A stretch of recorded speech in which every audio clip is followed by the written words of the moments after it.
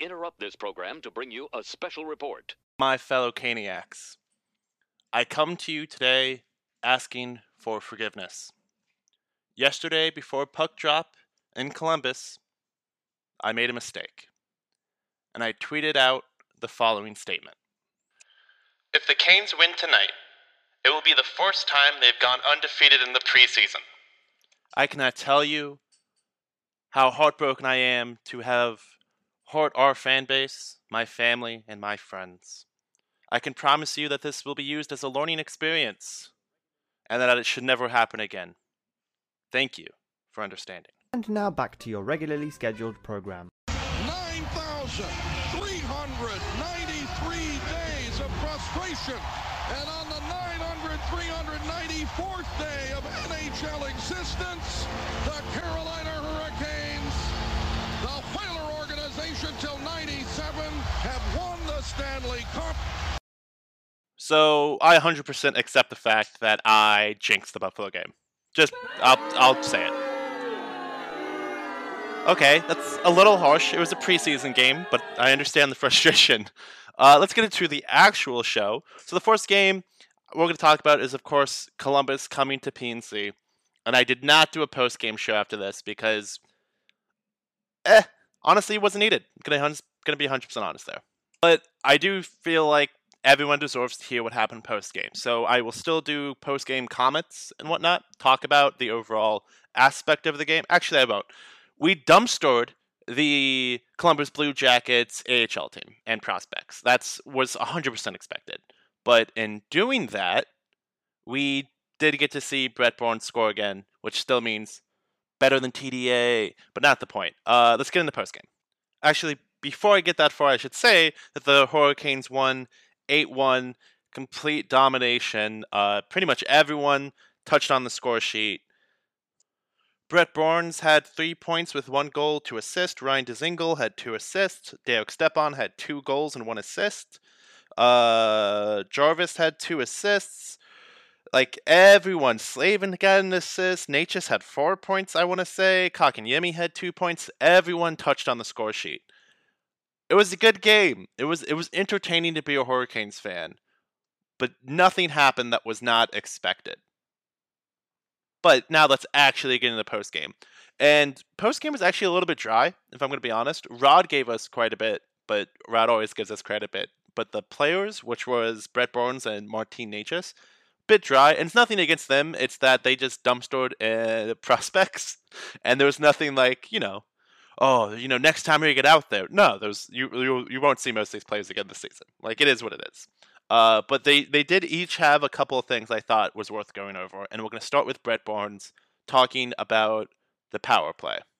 With the system and the way things are, can we expect to see you light up the power play a lot more like you did tonight? Well, I mean, they're coming from good players making great plays, that are just it's fun to be part of. I mean that's the goal. You want to do it every time, and not going to happen. You want to build towards it and get chemistry and figure out little plays where it becomes second nature, and it just takes time. And but I've said it before, the talent level of those guys, and then they have that killer instinct, and they work for it, and so it makes it a lot easier on the D, and the D they have that support. It's fun. It's fun to be part of. First, I like that he said that they have a killer instinct, mainly because that's just a player saying that. They don't. They like to pass. If they could just simply put pucks on the net, we would have been Stanley Cup champions already. But not my point. Our power play has been our Achilles. Is it too soon to talk about an Achilles because of Pacioretty? Yeah, it doesn't matter. Our power play has been our Achilles. We are dominant, and I mean absolutely dominant on the penalty kill. But our power play has always been so-so. Even under Rod, which I know, how dare I, but even under Rod, it's been so-so. Even so the first half of last season, statistically, we were one of the better power plays in the league. On paper, our power play was quite good.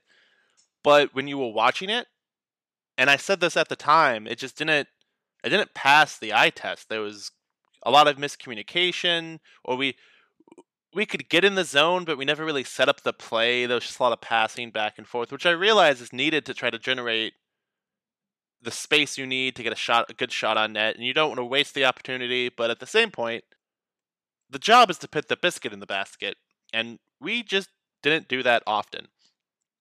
But this preseason, and again, giant asterisk preseason here, our power play has been good. So, maybe we figure the power play out. We win the division 3 years in a row, knock on wood, go on a run, maybe pick up a President's Trophy, make a deep run into the playoffs, maybe a conference trophy, maybe the Stanley Cup. I don't know. We'll find out. And it doesn't all hinge on the power play working out, but that's going to be a really big piece.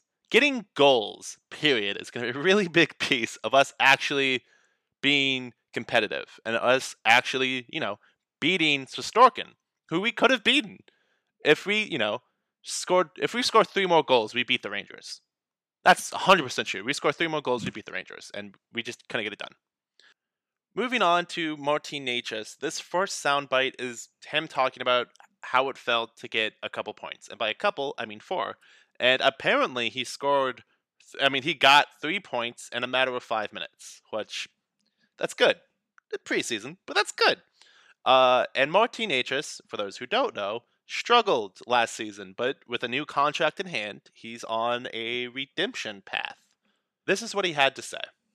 Yeah, it's nice. It's nice. I mean, it's just a preseason, but obviously every time you score, things going well, it feels good. But it's more about to get in the game, and if the goals are there, it's perfect. But it's going to be there in the league. It's the last time you had 3 points in like 5 minutes. I don't know. I don't know if I ever had an NHL, but just like I said, it's preseason. I would rather save it for a season, but it's good to have these moments.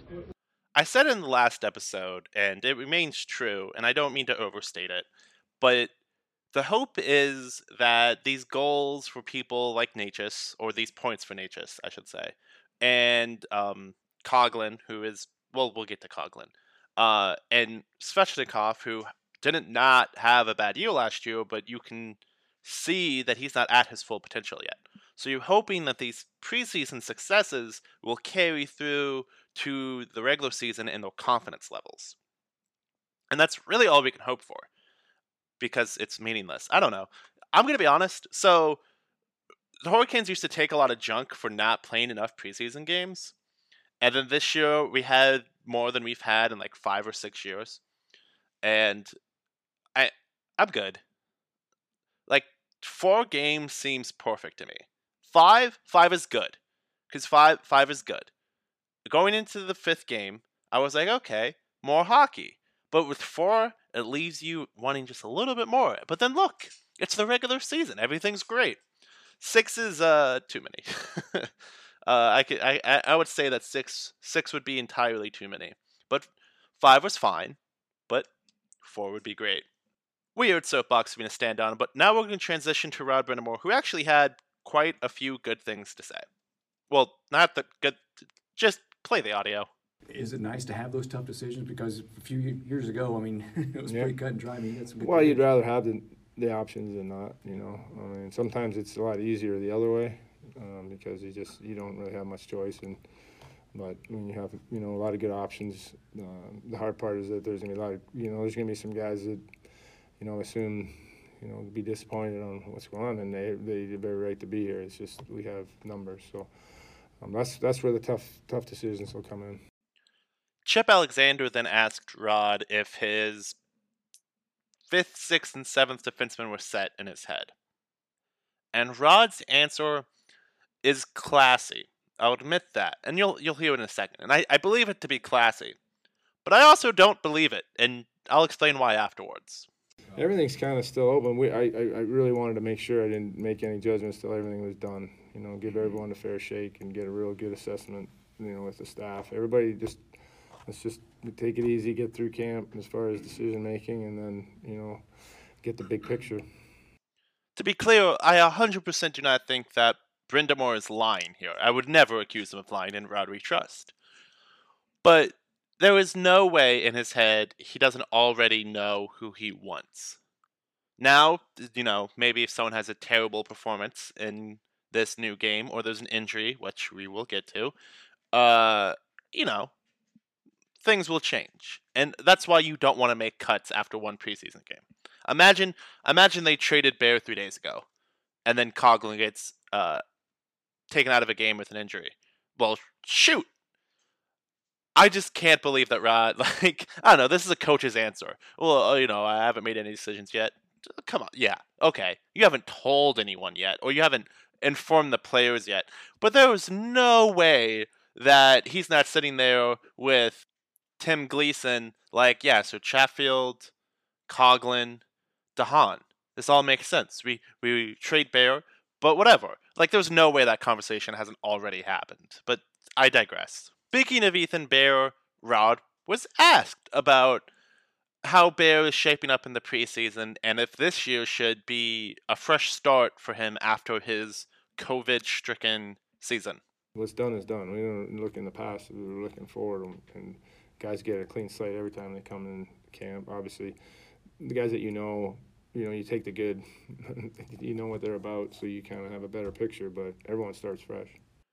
To kind of break up the games in this episode, I'm going to talk about two subjects just super duper quickly. One is a mailbag type interview that Walter Ruff had with Don Waddell during the forced intermission of the game against Columbus at PNC.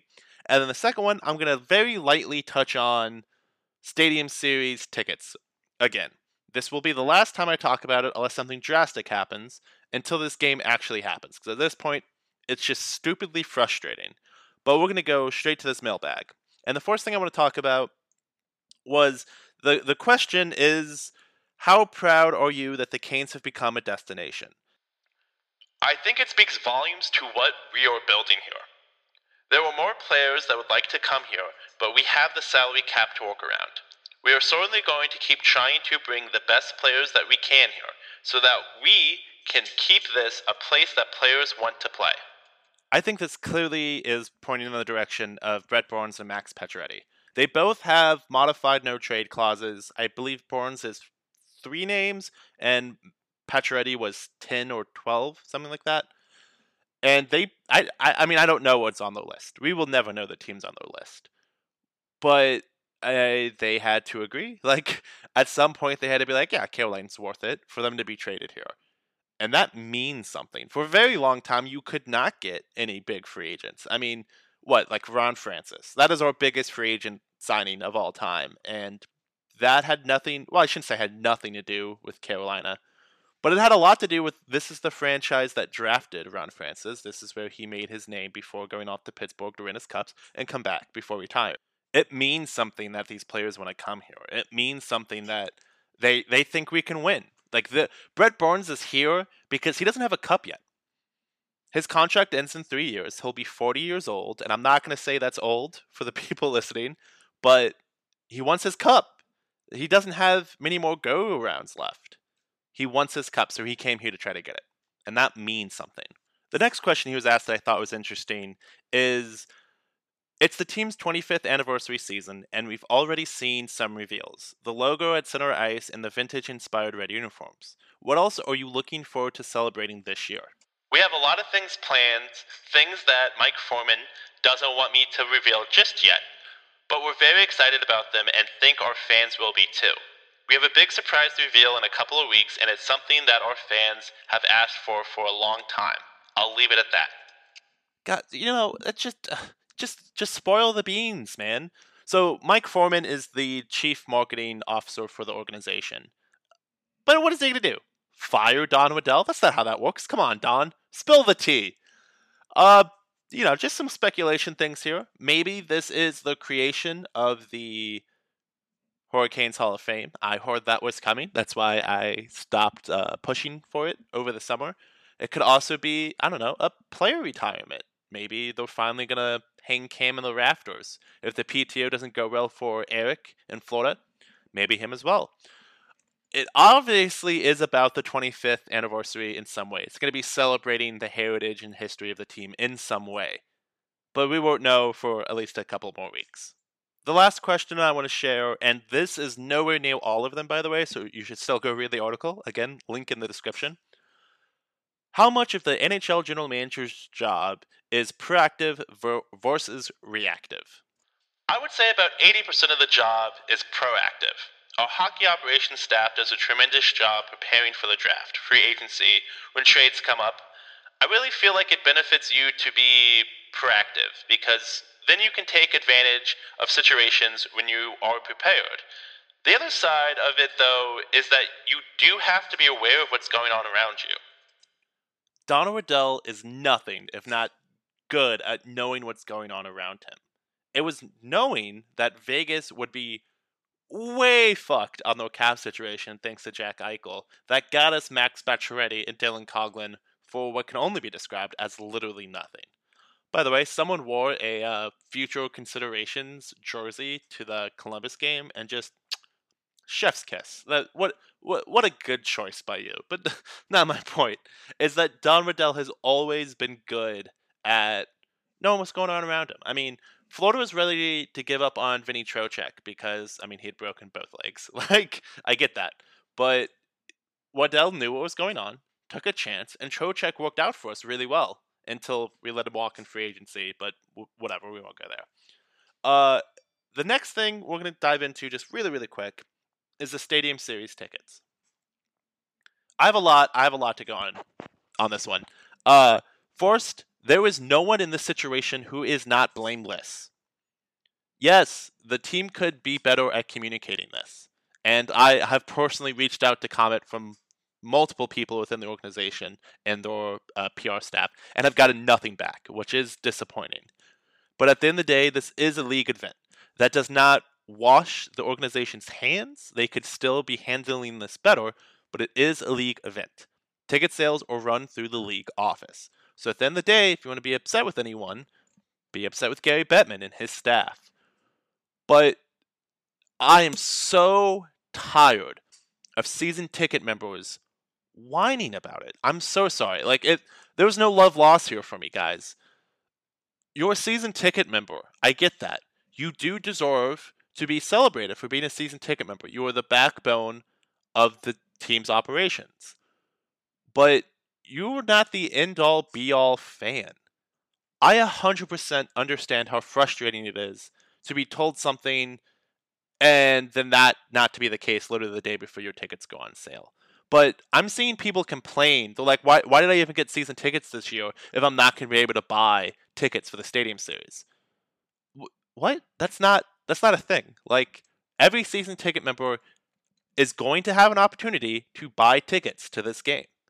So stop complaining about it. Is it going to be as many as maybe you wanted?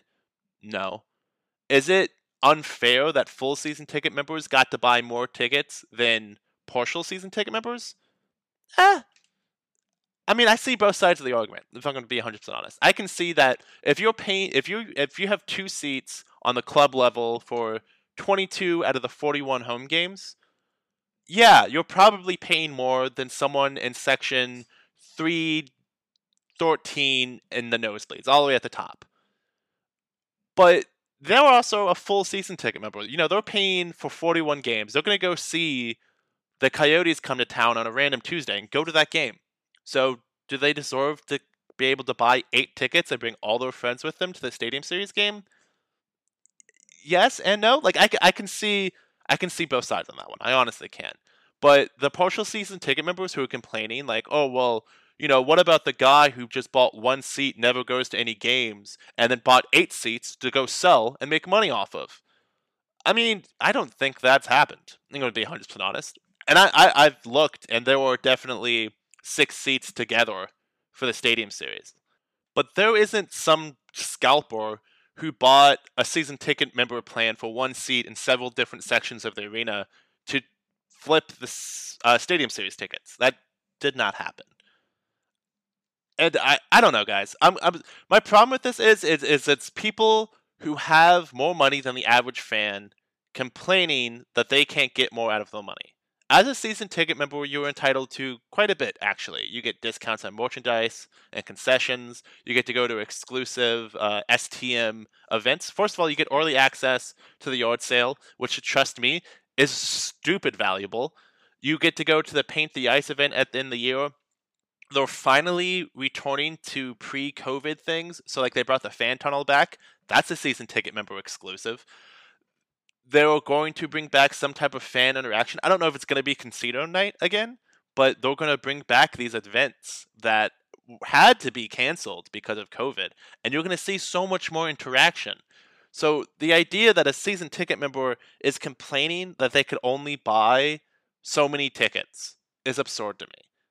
Like, if you're a flex member, which means you don't have tickets to all 41 games, it's an 11 game package or a 21 game package, or I think there's like a 6 game package too. Like there's a small one, and you're upset because you only got to buy as many tickets as your plan had on it. I gotta be honest, it doesn't bother me. So PNC Arena has like 19,000 seats in it. 19,800, I think. Carter Finley Stadium holds close to 60,000 people. It's literally 3 times the size with just the seats. That does not include the general admission standing room that will be on the field. I'm sure those will be terrible, like, actual seats to have. You won't be able to watch the game, really. But that will be even more people. So there will be 60,000 plus people attending this game. There was almost no chance that if you want to go to this game, you won't be able to. If you wait until February 2nd, it's going to be stupid expensive. That's just the way these events always work. But if you're patient and you wait your turn, you can go buy general admission tickets. And I'm not saying that you shouldn't necessarily be upset about the miscommunication. People who plan to bring friends and family to the game and now can't, that sucks. But you could also flip your tickets and go buy other tickets. I don't know. It just seems really out of touch to me that season ticket members are complaining about this. And I understand it's unfortunate, but at the same time, you're not that special. And this is not the end-all be-all of your season ticket membership. And if it was, I especially don't care then. But let's get into the game in Buffalo, which, again, my fault, totally jinxed it. And I'm not gonna go over each thing here. I do want to listen to Rod's pre-game press availability, mainly because there wasn't a post-game press availability, at least not that was made public. And then I'll talk about general themes from the game. You said it's easier when you're maybe a little overmatched to see which guys kind of rise up, right? Exactly. I mean, you can see who, even the other night, you can tell, when we have our top guys against their not top guys, it looks a certain way, and it can look the other way too. And but if it doesn't, then that's a pretty good sign. So yeah, we'll I'm sure we'll get some good looks tonight and good ideas after this game. Rod was then asked about his timeline on when a final roster would be set, and I expect, them to take their time. You have 7 days here. No one's going to miss anything, really, from whichever club they're going to if you keep them an extra week. But I'm not an NHL head coach, and this is what Rod said. I think I'd like to just have it done so we can move forward, But having said that, it could be even harder after tonight. So we don't want to make any rush decisions, But I think it's tough to make it or not make a team in practice. You know what I mean? So the games, that's our last game, and that definitely holds more weight. There was a couple of players who went into this game looking for their NHL job. More than a couple of them. Well, I shouldn't go that far. There was a number of them. I'm not going to say it was a big number. It was a small number who made sure that they were not going to get that job. Rod Brind'Amour was asked what he was going to use this game for. Was he going to put people in different situations that they hadn't been in yet, give them one final look? This is what he had to say. Yeah, we'll see. I mean, I'm not – this is more – tonight it's probably more watching individuals and then watching – I don't expect our systems to be – great just because we have all young kids for the most part. It's kind of a game for me to we're getting looks at to your question earlier, a couple guys and making assessment after that. Did Rod just do what I think he just did? Let's listen to that again. You know, I don't expect our systems to be great just because we have all young kids for the most part. Yep, that's exactly what I thought he did. That's what we in the business like to call foreshadowing, ladies and gentlemen, because our systems were not great, and the Hurricanes would lose 4-2. And honestly, the third period wasn't that bad. They came back to life. But we're going to look at the first period first. Before anything, I saw a couple people trying to blame Kochetkov for what happened in that first period. And if you did that, I mean, dude, you should just don't say anything for a little while. Just watch hockey. Because that's not what happened. I don't blame Kochetkov for any of those 3 goals, if I'm going to be 100% honest. The first one, I mean, they're right in front of your net. What are you going to do? The second one, the guy beats Bayer cleanly to get a breakaway, and then he tries for the poke check, misses it. The guy has a wide open net. But he committed to the poke check, which I would rather than him not making a decision and then getting beat glove high or whatever. But we did not play well in that first period, and it was Buffalo's NHL lineup. It was most of the players you saw on the ice will be on Buffalo's opening night roster. But should we have beaten them? Yeah, sure, whatever. I mean, I would have liked to. We beat Florida's. Why can't we beat Buffalo's? In fact, beating Florida kind of tells me that we should have beat Buffalo. But some dingbat put out a tweet about how they had never gone undefeated in the preseason before. So, whatever. Ultimately, there were people who cost themselves jobs, and I'm not going to get into that because there's no need to. If you watch the game, you already know who, and if you didn't, well, you'll see the transactions soon, whether they get assigned to their minor league team or whether they get traded in the coming weeks. To touch on Dylan Coghlan being taken out of the game for a, quote, upper body injury, according to Canes PR, I 100% think this is the same thing that happened with Brett Pesce. It was just precautionary. The game doesn't matter. Why stress the player? If anything, this tells me that Coghlan has definitely made the lineup, and they protected him. It is what it is. There wasn't really anything else major to come out of it. Again, randomly, there was no press availability from Buffalo, which is strange. They normally still have press availability, but whatever. I thank you for listening. Next week, we are going to have a couple of guests on talking about different things. We will also be releasing the episode on opening night. Next Wednesday is opening night, so if you're listening to this, you either have 7 days or less before opening night. I know, it's exciting. Things are happening. Hold on. How do I always forget? It's funny that I chose this, and I somehow always forget to do it at the end of the show. So anyways, the next time you hear us will be on opening night. I will be at the game. Hopefully you will be too.